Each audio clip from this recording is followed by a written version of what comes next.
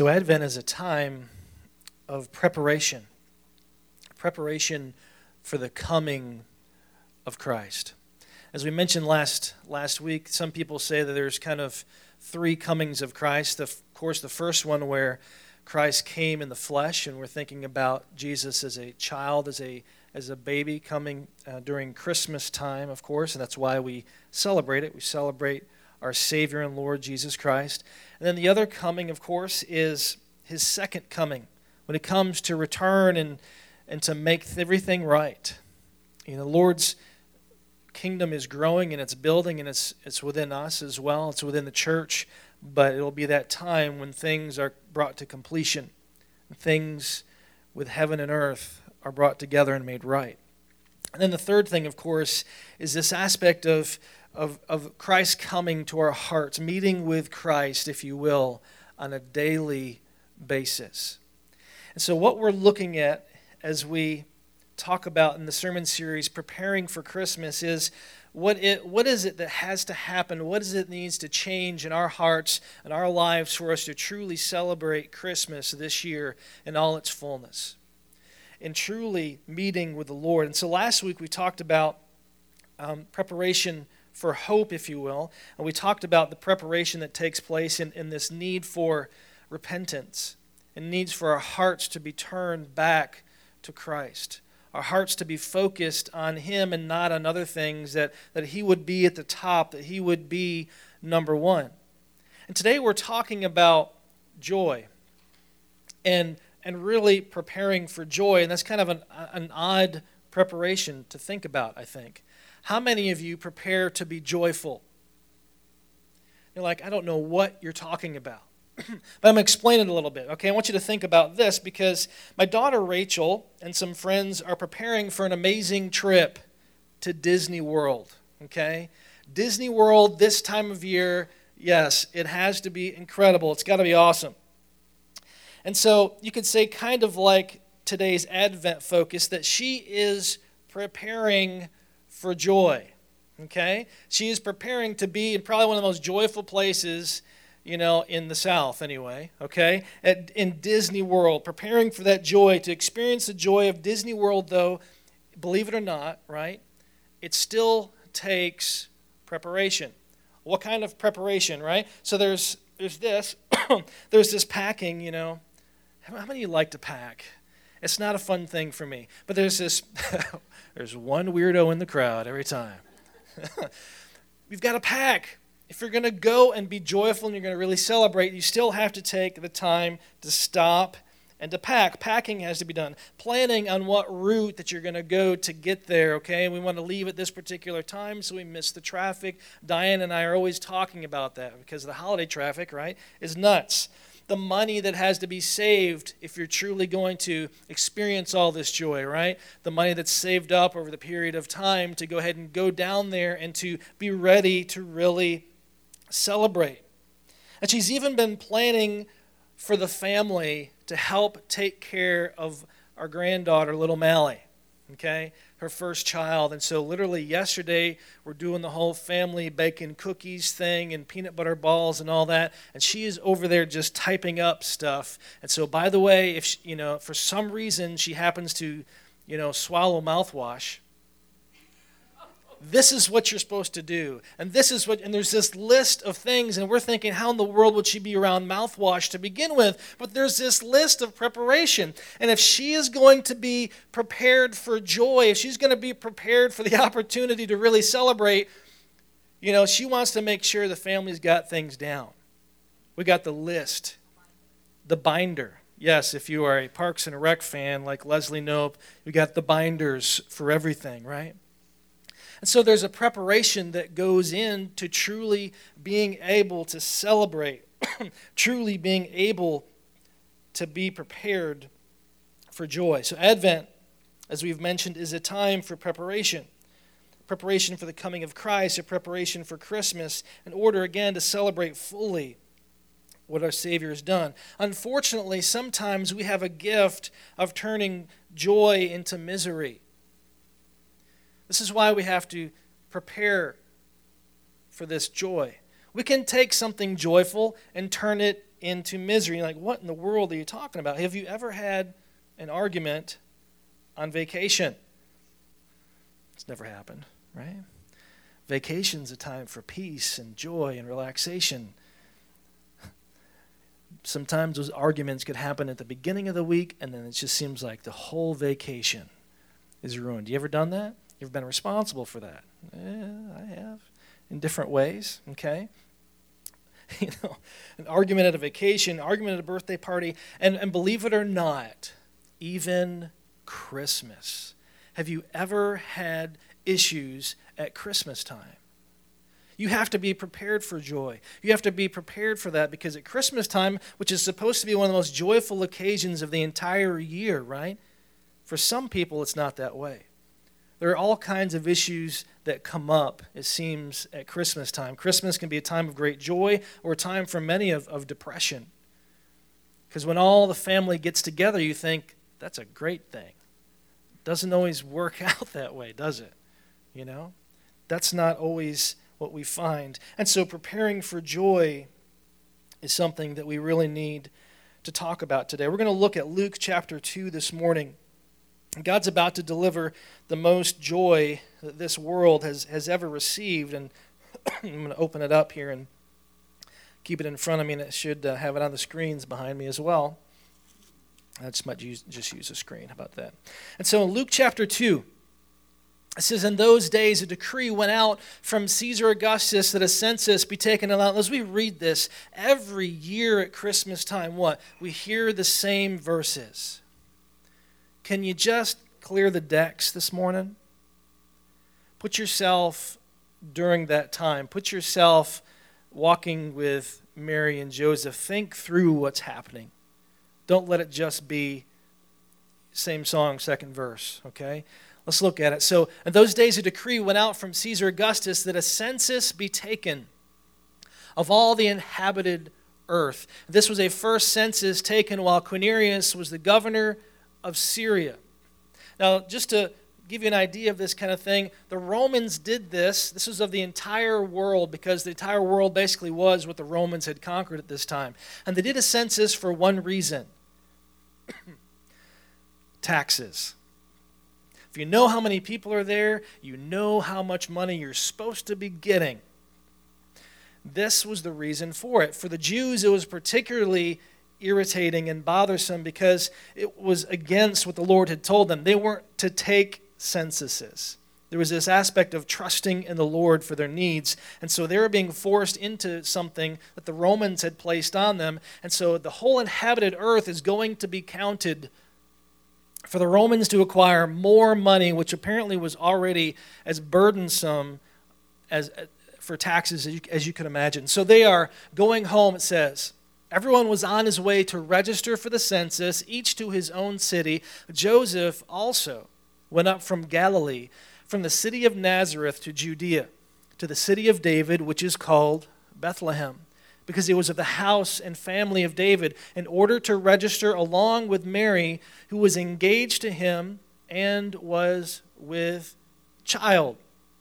They are on a journey that literally could have taken approximately 2 weeks of walking. Mary with baby, even we have the picture of her riding on a colt or a donkey. I'm sure there were times that she was, but the entire trip, no matter whether you were walking or riding and bouncing around in some colt and donkey, would not have been a comfortable thing. I can't speak from personal experience, as I've never been pregnant nor able to be, but ladies, I'm sure, right? This was not something comfortable, and so they're heading back to home to get counted. And it says, while they were there, the days were completed for her to give birth. Right now? And she gave birth to her firstborn son, and she wrapped him in clothes and laid him in a manger, hashtag feeding trough, because there was no room for them in the inn. In the same region, there were some shepherds staying out in the fields and keeping watch over their flock by night, and an angel of the Lord suddenly stood before them. And the glory of the Lord shone around them, and they were terribly frightened. But the angel said to them, do not be afraid, for behold, I bring you good news of great what? joy. Let's say that again. I bring you good news of great joy. Thank you. Which will be for all the people for today.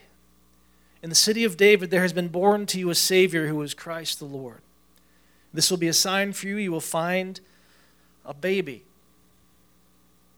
in the midst of the chaos of the census, okay? Wrapped in cloths and lying in a manger, and suddenly there appeared with the angel a multitude of the heavenly host, praising God and saying, "Glory to God in the highest, and on earth peace among men with whom he is pleased." And when the angels had gone away from them into heaven, the shepherds began saying to one another, "Let us go straight to Bethlehem then and see this thing that has happened, which the Lord has made known to us." So they came in a hurry and found their way to Mary and Joseph and the baby as he lay in the manger. And when they had seen this, they made known the statement which had been told them about this child. And all who heard it wondered at the things which were told them by the shepherds. But Mary treasured all these things, pondering them in her heart. And the shepherds went back glorifying and praising God for all that they had heard and seen, just as had been told them. There's some things that we need to learn this morning if we're going to be people that are prepared for joy.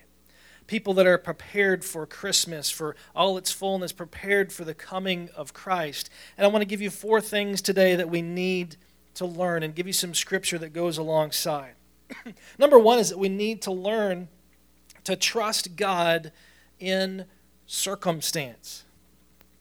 Our joy, and you see this in Scripture, it's taught, is not dependent upon our circumstance. Whether things are good, whether things are bad in our perspective, the joy that we receive from God is not affected by circumstance. Whether it's raining outside or it's snowing or it's sunny or whatever it is, does not affect our joy. The things and the chaos that can be going around us in our family does not affect our joy, because literally the joy of Christ, God himself, is the thing that holds all things together, much like he holds the universe together. Our joy, we need to understand and learn to trust God in our circumstances. I want you to think about this, the preparation that goes into having a child. We've seen this up close lately because of our grandchild, Mally. But, there's all this preparation, right? What do you get when you're pregnant? You get that book that says, can you say it with me, ladies? What to expect when you're expecting. Like, this is the textbook. You can hear them saying it out. Okay, that's the book. We want to know everything that's going to happen. And in week 3, it does this. And in week 4, this is what's happening inside. And week 5, and all these kind of things are taking place. And we read about it, and we study, and we go out, and we're gonna have the baby at this hospital, okay? And then we already know the people that are going to be there. We've got the bag that's packed. We have every aspect prepared for this child's coming. And what happens with Mary? Good old Quirinius decides to go ahead and have a census, and everybody and their brother has got to go home to be counted. This isn't like, hey, throw your bags in the truck and we're gone. Moving and traveling back then was a major issue, wasn't it? And so you can imagine the chaos. No one right now, if you live in Irma, of course, wants to go to Harbison right now. Harbison is a nightmare. Trying to cross the street is a nightmare. Trying to shop, which is why Amazon, I'm sure right now in our household, has been king, because they deliver it to your doorstep. No one wants to be out in that chaos. But here's Mary and Joseph and traveling with a caravan of people to go back and to be counted for these stinking Romans that want to go ahead and get more money from us on top of what they're already taking. And while she's there in Harbison, if you will, all of a sudden it's time. Hey, Joseph, it's time for the baby to come. And there's so many people in Harbison, right? There's so many people around that there is literally no place to go. I remember Thanksgiving, Black Friday, like an idiot, I decided, sure, I'll go with the ladies and go shopping. I lasted 5 minutes until I ended up in a coffee shop just curled up in a ball to myself, where I was for 2 hours until I had the opportunity to Well, we won't go there. So just craziness, right? Craziness. And so Mary finds herself in the middle of this circumstance, in the middle of this crowd, in the middle of this chaos, and Jesus comes right then. To the point that there's no place for them to stay. And so the baby literally gets placed in what is a feeding trough. There's an area in houses in this time in Bethlehem where the people would live in this certain house. There was an upper room, which is really what they're referring to as the inn, if you go back to the original language. And outside, kind of halfway out there, the animals would kind of come into this area, and there was literally a cement, or not cement, but a stone area where they would just dump feed for the animals. And that's where Jesus was laid. It's pretty incredible. There's so many things we could talk about. How could the God of the universe, the one who created everything, do things in this manner, in this particular way? There's something within Mary, this attitude that she had, that whatever God brought her way, she was good with it. She trusted God, and she's blessed for that as she goes and meets. Earlier we talked about last week with her cousin, and she says basically, blessed is the one who heard what God said and believed that it would come to pass. She was someone that believed, no matter the circumstances, that things were going to be okay. Not only did she believe in God's promise, but she's literally carrying around the Savior of the world. If there's anyone that can be comforted, right? Carrying within her the Savior of the world. What an incredible testimony of trusting God and being joyful in the midst of any circumstance. There's some scripture that we find, one out of Proverbs, it says, trust in the Lord, right? Of course, with all your heart. And do not lean on what? On your own understanding. In all your ways acknowledge Him, and He will make your path straight. The things that we understand, the things we wrestle over when it comes to circumstances, we've got to trust in the Lord, our God.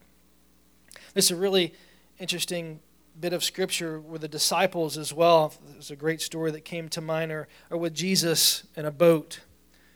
And they are really worried about some circumstances here. If you want to put up the next scripture for me, it says, on that day when evening came, He said to them, let's go over to the other side. And leaving the crowd, they took Him along with them in the boat, just as He was, and the other boats were with Him. And there arose a fierce gale of wind that the waves were breaking over the boat, so much that the boat was already filling up. They're crossing the sea. They're in a boat with Jesus, and there's a major storm. It says that the boat was filling up with water, and Jesus Himself, it says, was in the stern, asleep on the cushion, just taking a nap in the midst of what? In the midst of a storm. That's no matter the circumstances. Jesus sets the example, taking a nap in the middle of a storm. And everyone else is freaking out, and they say this to Him, and say, teacher, do you not care? They woke Him up. Do you not care that we are perishing? Does Jesus care? And see, that's the question that comes up in the circumstances that we face. Does He care? And Jesus responds this way, excuse me, and He said He got up and rebuked the wind and the sea. I love that He just says, hush, be still. And the wind died down and it became perfectly calm. He said to them, why are you afraid? Do you still have no faith? They became very much afraid and said to one another, who then is this that even the wind and the sea obey Him? When you're in the boat, no matter what are the storms that come, you're with Jesus. As believers in Christ, we understand that and know that. As the Bible teaches in a mysterious way that we don't always quite grasp, but the Holy Spirit indwells us, lives within us, goes with us, like Mary carrying Jesus around. In a way, we carry the Holy Spirit with us. The Bible teaches that. We have peace. We can have joy in the midst of any circumstance. And so in this story, as we think about the players here, we got Mary and Joseph, and then we also find out about these other guys, these shepherds. Shepherds keeping watch, it says, over their flocks by night. Something interesting about shepherds, as I was doing a little bit of study this past week, is that the profession, we think of shepherds in kind of a pretty cool way reading Scripture all the time. There's a lot of shepherds in Scripture. But shepherds, the profession of shepherd, wasn't necessarily the kind of profession that people held in high esteem. Shepherds were obviously always hanging out with animals, okay? They were withdrawn. They were away from crowds and everybody else, leading around a bunch of sheep to the next patch of grass over and over and over. They missed out on a lot of social functions, okay? Because the sheep needed what? Constant care. I can't just leave the sheep roaming around without a shepherd. And if you wanted to get a break, they would have what they called the hirelings, right? You'd hire some person that would just be a kind of a temporary shepherd to come in and to take care of the sheep. You're looking for those part-time shepherds, and you wonder how they kind of advertise for these guys. Who wants to be a part-time shepherd? That's like the lowest of the low kind of thing. But these guys are out there, they're in their fields by night, keeping a watch over these sheep. Away from society, withdrawn, wandering around because of these sheep needing this constant care. And you wonder what people like that would have thought. As far as joy is concerned, probably feeling like many times there are people that are forgotten. Nobody cares about them. What's really fascinating to me is, we read in scriptures that the angel Gabriel comes and talks to Mary, comes to Joseph in his dreams, okay? But the first announcement, of course, that we hear about, public announcement, if you will, is to these shepherds. These guys who are kind of looked down upon by, or they could have been because of their profession. Not saying these particular group were, we don't really know. But looked down upon by what they did, and God shows up to them and says, hey, look what's going on right now in Bethlehem. Shows up in the midst of where they are, withdrawn from everybody else. And then in the middle of that, after that announcement, it says that we have all of a sudden, immediately, the glory of all these angels. This heavenly host that just pops up and is singing glory to God in the highest. God displays this most amazing show for a bunch of shepherds. And how can we think that God would ever forget about us? This preparation for joy, we need to learn to trust God in circumstance, and we need to learn to live like we are never forgotten. We need to learn to live and understand the faithfulness of God, the love that God has for us, if we're truly going to be able to be joyful and to take in all that Christmas has to offer. Let's shotgun some verses for a minute, if you will. Hebrews 10:23 says, let us hold fast the confession of our hope without wavering, for he who promised is what? He's faithful.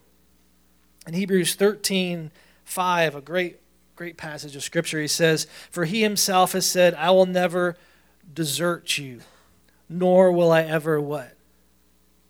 Nor will I ever forsake you. Do you really believe that? You ever feel alone? You ever feel lonely? You ever feel cast aside? Ever feel like it's just you and the sheep? We have to trust what God says, trust the truth that we are never forgotten, that we are loved. A great passage of Scripture as well, one of my big-time favorites, comes from Romans chapter 8. Romans 8. It's not in there? I can't believe you left that out, Justin.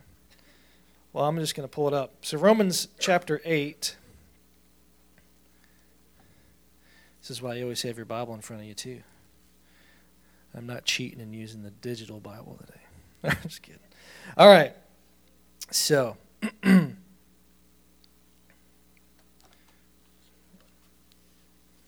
me. All right, so Romans 8:35 is where we're starting. It says this, who will separate us from the love of Christ? Who will separate us from the love of Christ? Well, tribulation in those circumstances, right? Distress, persecution, famine, or nakedness, or peril, or sword. Just as is written, for your sake we're being put to death all day long, we're considered as sheep to be slaughtered. But all these things we overwhelmingly conquer through him who loved us. And I love this. It's kind of where it brings it home. Oh, so is it up there now? Huh? All right, cool. Verse 38, for I am convinced that neither death, nor life, nor angels, nor principalities, nor things present, nor things to come, nor powers, nor height, nor depth, nor any other created thing will be able to separate us from the love of God, which is in Christ Jesus our Lord. He lists all these things, and then I love where he says, and not even any other created thing. Is there anything that's not created that you can think of? Not even yourself can separate you from the love of Christ. That's an amazing promise. In preparing for joy, in preparing for Christmas, trust God in circumstance. Live like we are never forgotten. Live like we are truly loved. We need to learn those things. Here's number 3. Okay? I think one of the things that's interesting to me, one of the things we read when the announcement first comes to Mary is that the angel Gabriel says to Joseph, in a dream he tells Mary to name him Jesus, but he says specifically to Joseph, you're going to name him Jesus because this is why. He will save his people from their sins. His name shall be Jesus. He will be Savior. He will be Messiah because his job, what he will do is to save people from their sins. One of the things that we need to learn, as well as these other 2 things, is patience for God's plan to be fulfilled. We need to learn patience. That's a really tough one for me. It's a really tough one for all of us in different ways, I'm sure. We need to learn and trust God and have patience for his plan to be fulfilled. You're going to name him Jesus because he will save people from their sins. Now,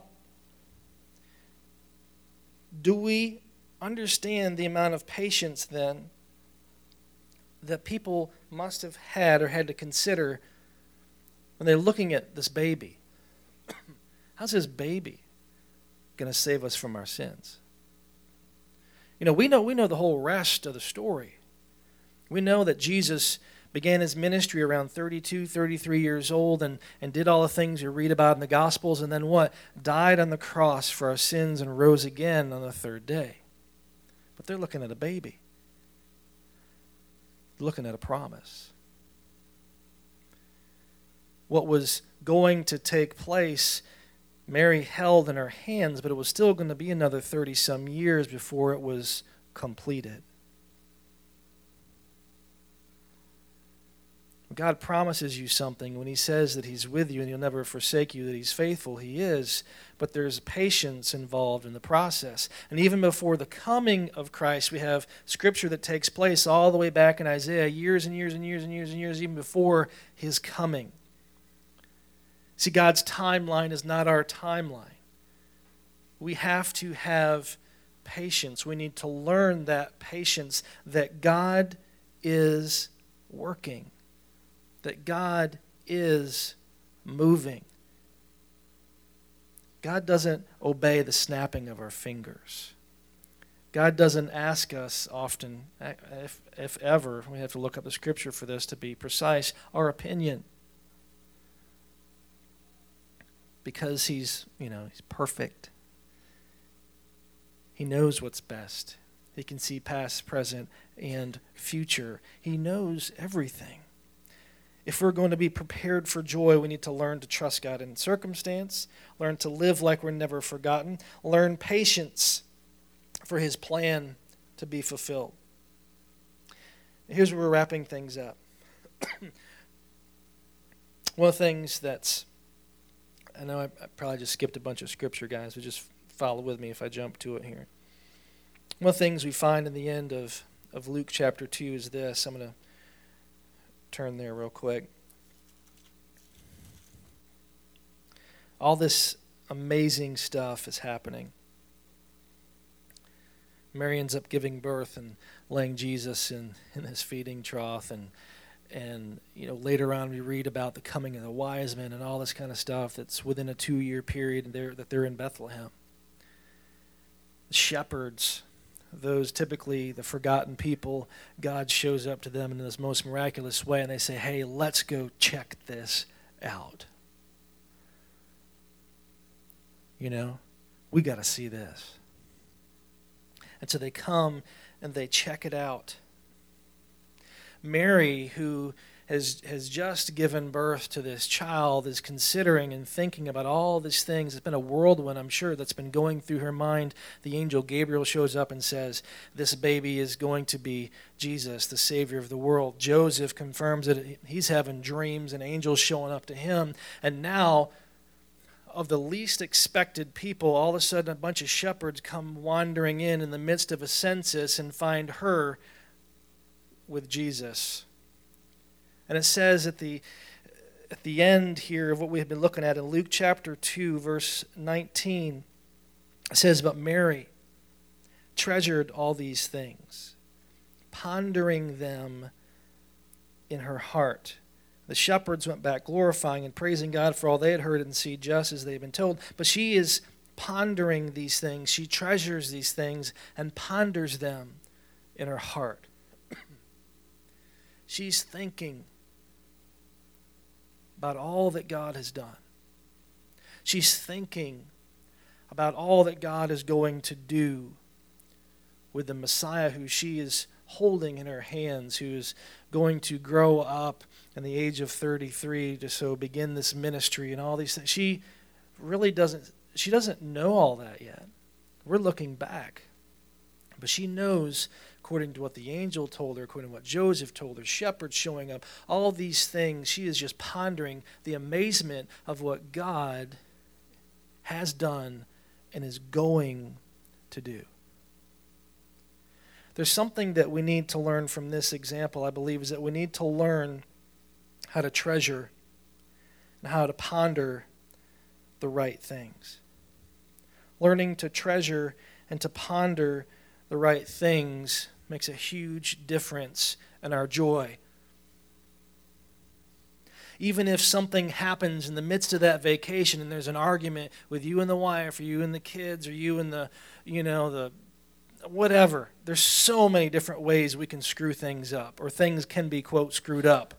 That we had something to do with, we didn't have something to do with, whatever. That circumstance is there. Those things get moved past by pondering greater things. By pondering the power of God who is doing the miraculous right in front of us. We need to learn to treasure and to ponder the right things. It says in Philippians, 4:8.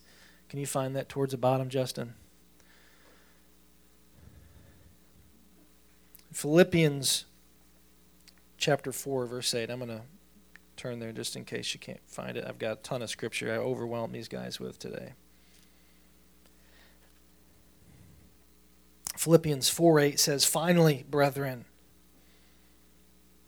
whatever is true, whatever is honorable, whatever is right, whatever is pure, whatever is lovely, whatever is of good repute, if there is any excellence, and if anything worthy of praise, dwell on these things." The original language, if you look at the notes in your Bible, if you got a reference Bible like I do, also uses another interesting word instead of dwell. That's the word ponder. Ponder these things. Things that we think about make a huge difference. In fact, I believe the battlefield, if you will, of our spirituality takes place right here. So much that we face, so much we consider that just goes through our minds. And learning to ponder the things of Christ is so much more powerful. It's so important rather than pondering the things that don't belong. You know, we ponder things, I'm worried about this. We ponder it. It goes over and over and over like a bad cycle through our minds. I'm afraid of this. I'm afraid this will happen. We ponder. And maybe it's a little benign even, but rather than filling our space with the other things we should be pondering, we're pondering, I wonder what will happen in the next Stranger Things episode. If you watch that, you know what I'm talking about. There's a couple people laughing. I wonder what's going to happen in the next episode of this or this TV show. You know, I wonder what's going to happen next year. I wonder what's going to happen in the Super Bowl. And we think about these kinds of things, and our mind is covered with those things, and it's covered with worries, and it's covered with fears, and that's the stuff that cycles over and over and over. But what we find in Philippians is this need to finally, brethren, whatever is true, honorable, right, pure, lovely, of good repute, excellence, anything worthy of praise, dwell on these things.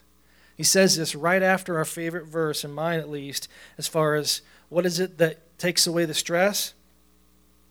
He says, "Be anxious for nothing, but in everything by prayer and supplication with thanksgiving, let your requests be made known to God." If you do that, it says, "The peace of God which surpasses all comprehension," all understanding. You have no idea why in the world somehow you could have peace in the midst of this chaos. You have peace that surpasses all comprehension. And it says that peace after that time in prayer is what guards your heart and your mind. The peace of God, which surpasses all comprehension, will guard your hearts and your minds in Christ Jesus. If you take it to God in prayer with thanksgiving. That thanksgiving is really the aspect of faith that says, yes, I'm thankful, God, that you've got this. You're in control. What we think about matters. I'm going to read one other passage of Scripture to you. In Romans 12, 1 and 2. "Therefore I urge you, brethren, by the mercies of God, to present your bodies as a living and holy sacrifice acceptable to God, which is your spiritual service of worship."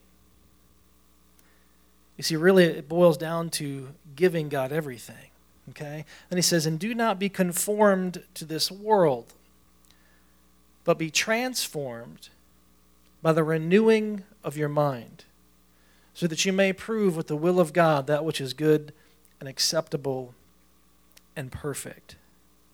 This pondering, if you will, on the right things, Scripture, what the Lord has done, is we need this renewal process. We need to be reprogrammed, if you will. We're afraid of these things. We're worried about these things. And the world says these things. But then there's this but God says this. And God will do this. And we ponder those things. The way our mind works, the way we think changes. And there's real transformation that takes place in our lives.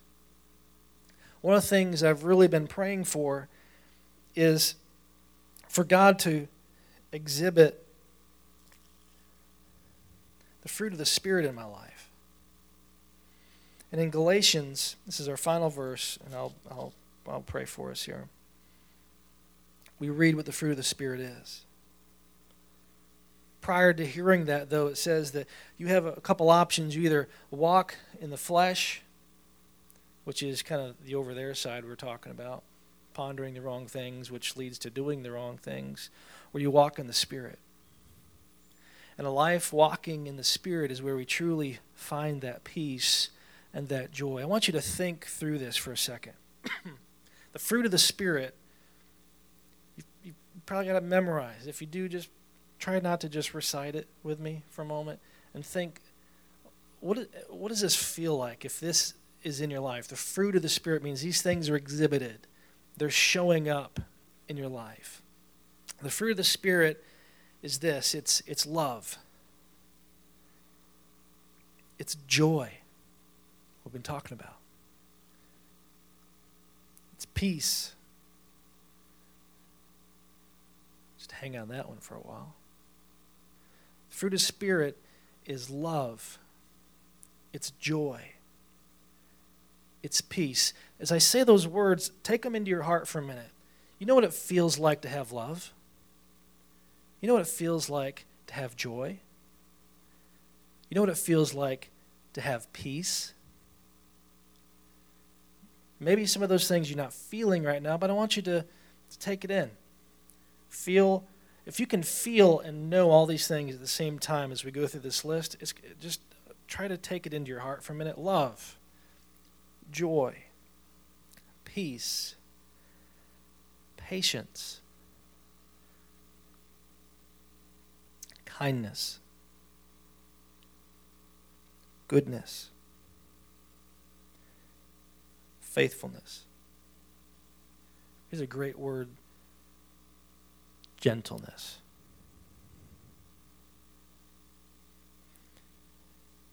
And self-control. Some of those, if we take them out of the context of the other things, they're harder to take. Like, let's say we focus on patience and self-control. The fruit of the Spirit is all this stuff together. It's love, joy, peace, patience, kindness, goodness, faithfulness, gentleness, self-control, all at once. If the Spirit of God, if you truly allow the Spirit of God to fill your life, imagine all those things on a daily basis at one time with your interactions with your family, with your interactions with your coworkers and people and public and all that. Can you imagine living that kind of life? That's the joy, that's the fullness that God promises us. I really, truly hope that you'll be prepared for joy. Get the packing done. Get the money saved. Get the route in place. When you think about Christmas this year, don't let it be just another holiday. Don't let it be just another Christmas. Truly prepare for that joy that God gives. Will you stand with me? One of the things that we're going to do in closing is we're going to sing O Come, Emmanuel. As I said at the beginning, we talked about three comings of Christ. Coming of Christ as a child, the second coming of Christ and the daily coming of Christ. And though we walk with the Spirit, there's still this expectation on a daily basis, moment by moment, that God says, come and meet with me. I don't know what you're facing this morning, what you're going through. We're a pretty tight-knit church, a pretty close group of people. But even among that, there are still things that happen, that go on, that you don't always share with each other. This morning, what I want you to do is just take some time just to share that with the Lord. Meet with Him in this moment. As we sing this together, I'm just going to ask you first, just to bow your heads for a second. Just to kind of provide some space. Let's just meet with the Lord for a little bit. There are some things you need to, circumstance stuff, you need to say, Lord, here, can't carry this anymore. Maybe you feel alone in some ways, and you say, Lord, I need to be reminded of your presence. Maybe there's just fears and stress or things that are just filling your brain. You're just thinking and pondering all the wrong things. Just ask the Lord, Lord, help me to ponder the right things.